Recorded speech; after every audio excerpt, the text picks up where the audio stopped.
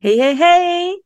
Today's guest is Park Howell. He has been on the show before, but today we're going to talk more about how he launched his book, Branch Bewitchery. So he's the founder of the business of story, and he has an excellent framework on how to create the best possible story about your business, the origin of your business, and what you're all about. But today we're going to talk about his book, Brand Bewitchery. Welcome to Publishing Dribble, the podcast that breaks the rules and helps you kickstart your career as a successful nonfiction author and entrepreneur. I'm your host, Malene Benson.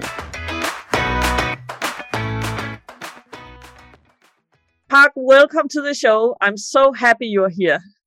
Malene, thank you so much for having me. I'm glad to see you again. Park, we're going to talk about I just discovered today that you actually published 2 books. I only thought you published 1. So we're going to talk about both of those books. But while I was preparing for the interview, I had read on your website, you write 35 years in the making and 7 years in writing. We have to start there. Well, gosh, yeah, I've been in the advertising, branding, marketing world for 35 plus years now. And I ran my own ad agency for 20 of those years in Phoenix, Arizona, and really found business storytelling as an absolute necessity long about 2004, 2005, when advertising, the traditional way of doing it through TV, radio, print, outdoor, direct mail, public relations, did not seem to be as effective as it used to be. And of course, that was because of the advent of technology and the internet and blogging and, social media and everything else. So that's when I went and searched for an answer. How do we get our limbic brain, our Homo sapien storytelling monkey brain to connect in this very loud and noisy world? And it really comes back to that fundamental foundational story structure. And I found it, and it worked well in advertising marketing, still does today because it has worked well since the beginning of recorded storytelling time. And that's how I came about writing my first book, Brand Bewitchery. It was everything that I learned to educate myself in that story process and then how to make it work. And that began in Hollywood and Joseph Campbell, The Hero's Journey. And anyways, I read hundreds of books and watched the equal amount of videos and found, just the way that I like to present it. And it seems to be quite effective for brands and purpose-driven leaders. And tell us about how was your writing process? Oh, my goodness. Well, I was so excited when I first started writing the book. And let me think about that, Malene, for a second. I must have started writing it in 2009. My story research really began 2003, 2004. And then our middle child, our son Parker, went to film school at Chapman University in Orange, California, very, very prominent film school from 2006 to 2010. While he was going there, Malene, I said, Park, send me your books when you're finished with them and your lecture and notes and whatever, since I'm paying for them, because I'd like to know, what does Hollywood teach you, to become a competitive storyteller in the most competitive storytelling market in the world. Of course, I wanted to use it for advertising and marketing. So I kind of went alongside of him and got a degree in film school, vicariously. And so I started writing Brand Bewitchery in 2010, but by then it was called something else. I think that was Story Built. And first, it was really a workbook. I got all of my thoughts down and wrote it out. And then I gave it to some people, and everybody said, it's good. It just needs more heft. It just needs a little bit more instruction and maybe some more stories and details to it. So then I went back in late 2010, 2011, and wrote the first edition of what would later become Brand Bewitchery. And by golly, that took me probably a solid 6 to 8 months to really expand it out. So I had something. Then, of course, I gave that manuscript to a lot of different people to read. And some people tore it apart and others go, I don't know, it's a little bit disjointed. It was really my first shot at ever writing a book of that size, essentially a textbook. So I put it on the back burner. And what I did is spent really the next 5 years out applying everything that was in the book and even learning better ways to apply it, more, just more effective ways in some cases. And some areas I took stuff out, and I ended up traveling around the world teaching it. So I ended up with all these great little anecdotal stories from everywhere about my process and people going through it. Then I sat down to write the final version of Brand Bewitchery, which was essentially a complete rewrite. So it's really like the third time now I'm going at it, but it flowed so much nicer. I think I had more confidence in my content, and I had these amazing stories that I, weaved in throughout the whole book that would make the business point for me or demonstrate a particular principle for me. With real people around the world that have used it. And that's how I ended up with Brand Bewitchery today. Would you say that the concept itself that you're teaching in the book, did that change as well in that process?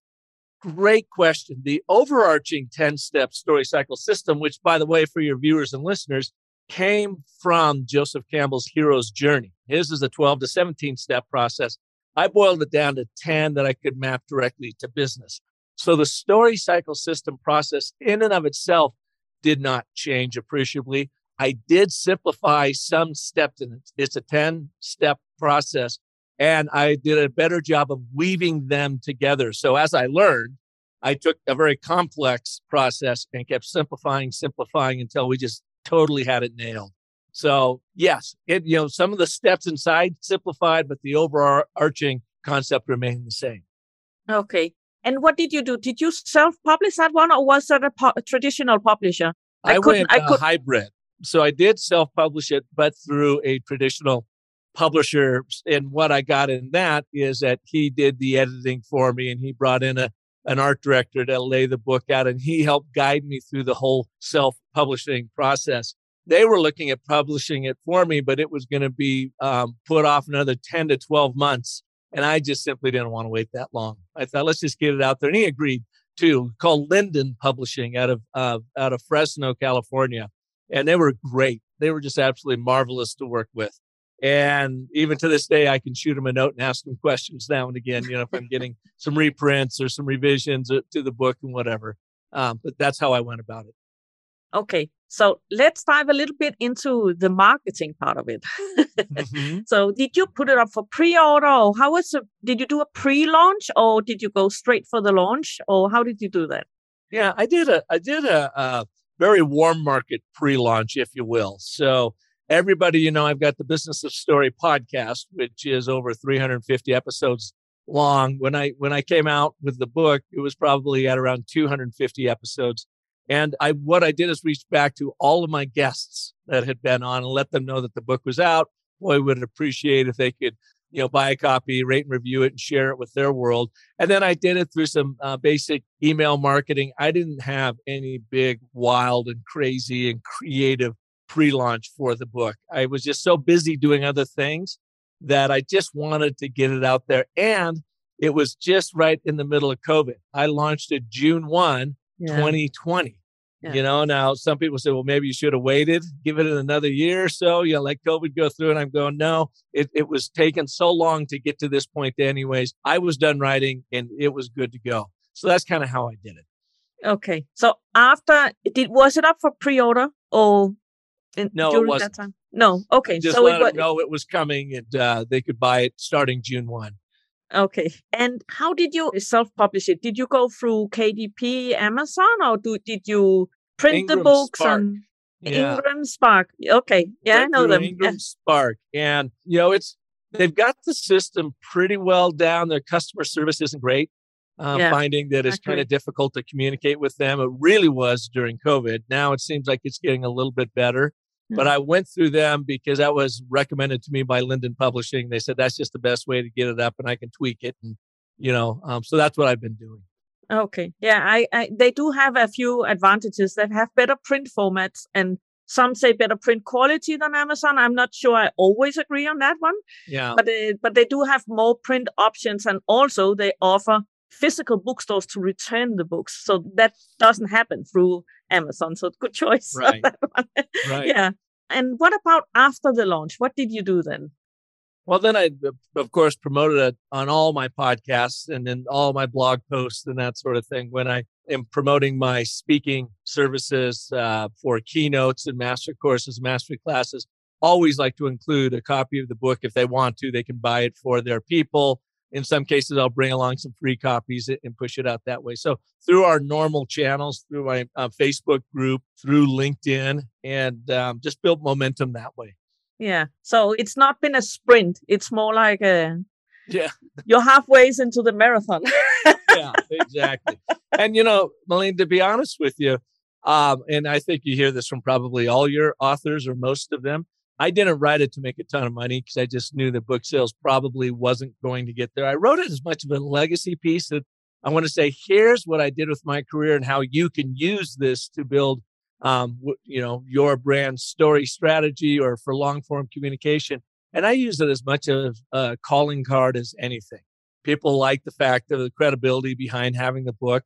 Those that have gotten the book, I've got pretty much all 5-star ratings on it, 50 plus 5-star ratings. And I feel really great when they can write me back and say, wow, I used brand bewitchery. It completely changed how I thought about my brand story. Now we have a new look and feel out there, and it just is really working well for us. So to me, that's the payoff for all the energy that goes into it. I don't think I'll ever get rich off of it, but it's just nice to have that as an added tool for the services that I offer. Did you see any examples of it rubbing off on your regular business, the other parts of your business? You mean as far as being a lead generator? Yeah, lead generator, or maybe on that credibility thing that people are mentioning. You don't have to present yourself in this meeting because we already know you. yeah, exactly. I mean, you're exactly right. To have a book like that under your belt and they can go and see how you think. And you'll see when you read through it too, I like to have a lot of fun with it. And it's not just serious stuff all the way through. It's crazy stuff that goes on. And I think when customers and potential prospects read it, they get a sense of my tone of voice, who I am and how I present. So it's as good a calling card as you can get. Now, granted, it takes you hundreds of hours to create this calling card, but it's very effective in the long run. And it's something that'll be around forever, long after I'm gone. So a little bit of a legacy of here's my work and here's something that will work for you. Yeah. How about public speaking? Now, I know this has been weird times, but have that helped you get back on the stages again? Or yeah, I don't think the book has in and of itself. I mean, the fact that the pandemic seems to be calming down has helped all of us get back on the stage again. Yeah. Like so many others, my trainings have all been virtual, except for like the last 6 months. There's been a combination of in-person, virtual, and hybrids that we've been doing. So as people are getting more comfortable getting back together, boy, they sure are eager for the most part to get back together. Yeah. Much more engaged groups when you get to stand right in front of them like we've been doing lately. Yeah. I think you didn't mention that I've seen you made like a tiny workbook you created. I remember you handed that. That's how we got to talk at the Social Media Marketing World Conference, because you were sitting there with those small that's my little pamphlets. What's Your I'm not sure Story what field guide. Yeah, I'm not sure what we call them. They are like this. Yeah, better, even better. Malene, what you're talking about is my little What's Your Story field guide. It's just, yes, I exactly. hand them out. These things cost me $1 a piece to print them. So I always hand them out for free at every single keynote or lecture that I give. And it's a takeaway. And some people, I've been doing it for 15 years, who have seen me way in the past say, I still have my little What's Your Story field guide next to my computer. So it's something that has great utility in it. It teaches the 3 story narrative frameworks that I teach in this little guide. And I have them writing in it as we go through it all together. So I use that as you can buy them online, but really I just prefer to give them away. And what I love about it is that through that, you make people take some kind of action. And I think that changes the relationship between potential reader of the book and you as an author, because you're not only providing information anymore, you changed something, a small piece of their life, or got them some clarity. And when I see that, I need to read the book. Yeah, it's a little bite-sized version of the book. Like, okay, now let me get into the book and see how the stuff really works. Yes, I love that idea. So would you share how would you define the success for the book? Is that mostly on the legacy part, or what are your expectations going forward? When is a book a success? I think the book is a success the moment you push that publish button, because you as a writer, have overcome some tremendous obstacles and odds to finally have gotten that book created. And so I think that's success number one. And then it's totally up to the author of what do they think success is. I don't look at it as a numeral success. I enjoy seeing the comments come in and the ratings and reviews as high as they are. That always feels good. I love it when people send me notes talking about, hey, I got Brand Bewitched. We just got through it and it's had a remarkable impact on me. So for me, mine is less personal business revenue growth as it is knowing that I'm having the impact in the world that I seek. And then, that leads to other larger consulting gigs, to speaking engagements and that sort of thing. Yeah. So that's the way I view that success. Yeah. And it's difficult to know exactly what kind of sales would have come anyway. But definitely it makes a difference when you have a book. So diving into, what did you learn from that process with the first book? And then I know you co-authored another book. Mm-hmm. Tell us about that. So what I learned and where I really had to get focused and buckle down in writing Brand Bewitchery and finishing it. But, again, like starting from scratch and rewriting pretty much all of it, is I took a page right out of Jerry Seinfeld, the famous American comic who writes jokes and writes jokes and writes jokes. And he, even as successful as he is today, still carves out at least an hour or two every single day to write more jokes. And so I said, well, if that's good enough for Jerry, it's good enough for me. And I just knocked out an hour at a minimum every morning. And then I had a big old year-long calendar up on my wall at the office that I could X off. And whenever I did it, and I wasn't perfect because there would be some days something would get in the way. But whenever I did it, it would get a big green X through it. So I was just trying to pile up as many green X's in a row as I possibly could.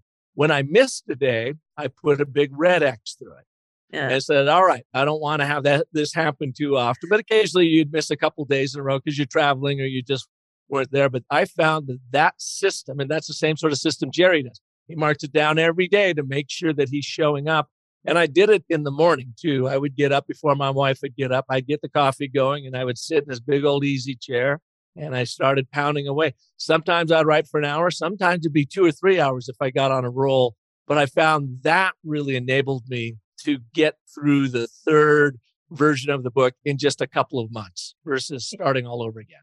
Yeah. And how was that different when you co-authored your second book, right?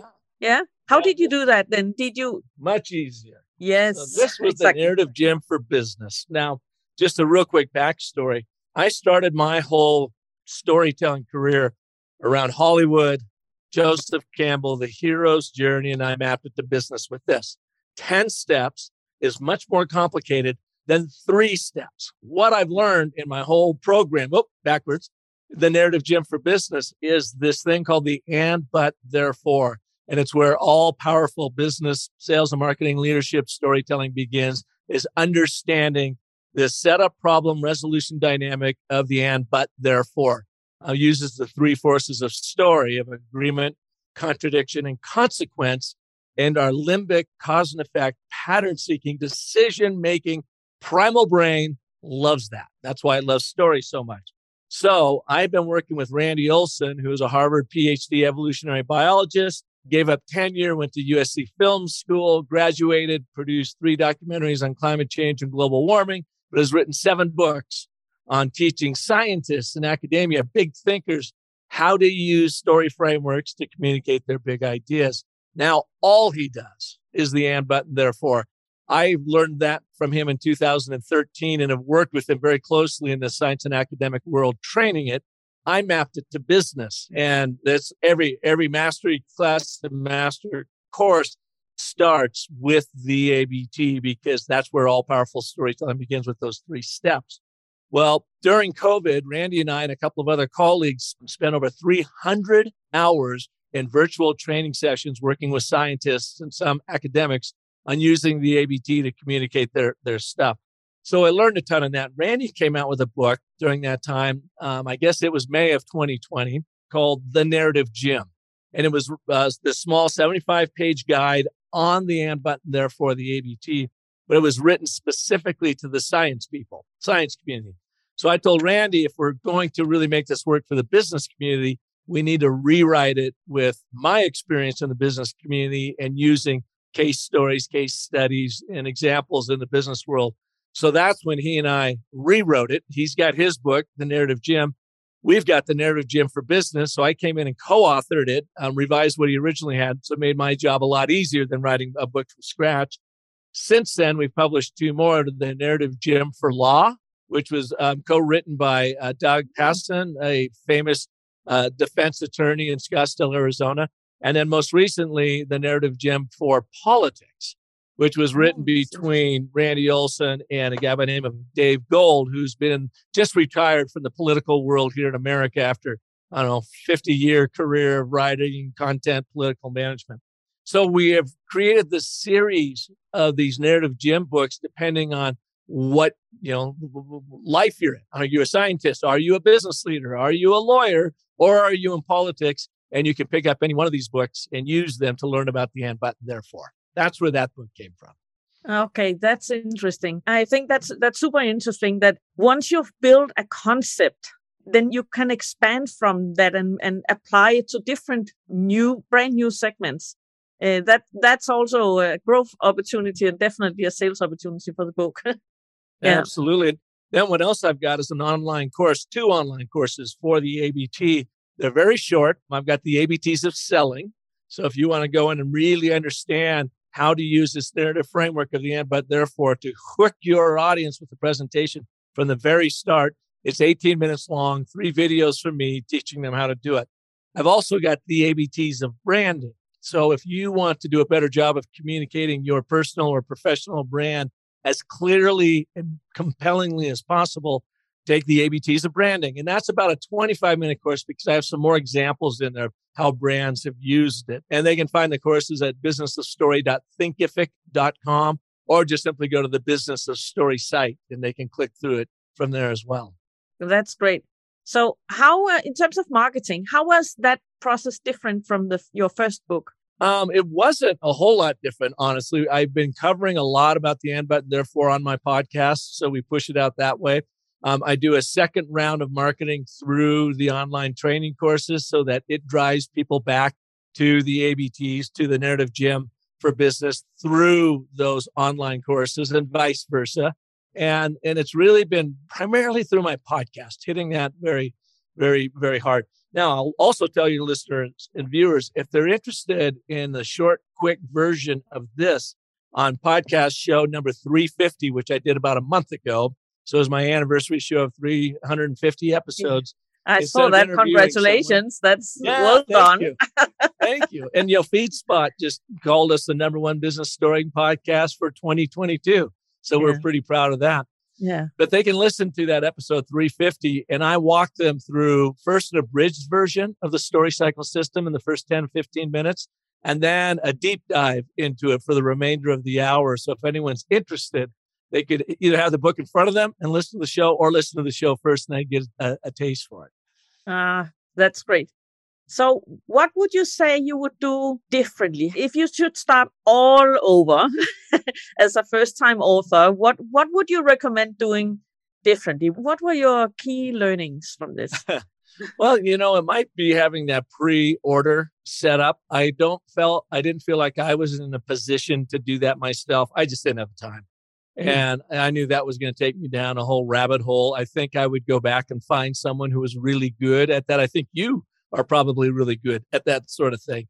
And I would bring in an extra resource to help me do that. I would invest in that.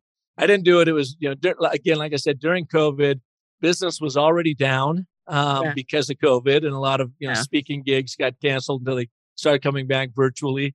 And I just decided I didn't have the money to invest in that pre-roll for the book. And so I just was going to launch it and go for it. Yeah, it was definitely during very uncertain times because it was at the very beginning. Yeah. So that would be the thing I would do differently. Yeah. And how about the writing process? I really liked when I used the Jerry Seinfeld method. When I went back, I also had a much clearer through line of the book for me the third time I was writing it. And I had all of these stories to pull on from the previous 5 years of dialing it in. So I would say for anybody out there, if you're serious about this, you gotta just make the time to do it. There's a great book out there. I can't remember the title of it, but what it was is they talked about all of these famous authors and writers and artists over the centuries, and they would look at their habits. Yeah. What did they do to be so prolific? And to a person, they had a very regimented schedule that maybe they woke up at 5 a.m. and they went on a 2-mile walk with their dog, and then they came back, and by 7 a.m. they were writing, and they would write for 3 hours without interruption. And then they would take a break for tea and biscuits. And then they would write for 1 hour in the afternoon. And then they'd go to the pub and hang out with their pals. But to a person, they had this set ritual around creating. And that was a real big learning for me. And I thought, I just have to build this ritual around it if I'm going to get through it. And having that ritual made me feel like, okay, I'm really committed and accountable to it, but it also flowed because I could finish writing and think, all right, I'm going to sit down again in the morning and I can just pick this up right away. Some days you have those blank days, and that's okay. You write a bunch of stuff you're not going to use, but at least you get it out of yourself. And I found that, and then that checking off of the calendar made a big difference in just kind of the attaboys as I went through to make sure that I got it done. Okay. Do you have a marketing plan for your books going forward, or is that kind of it now?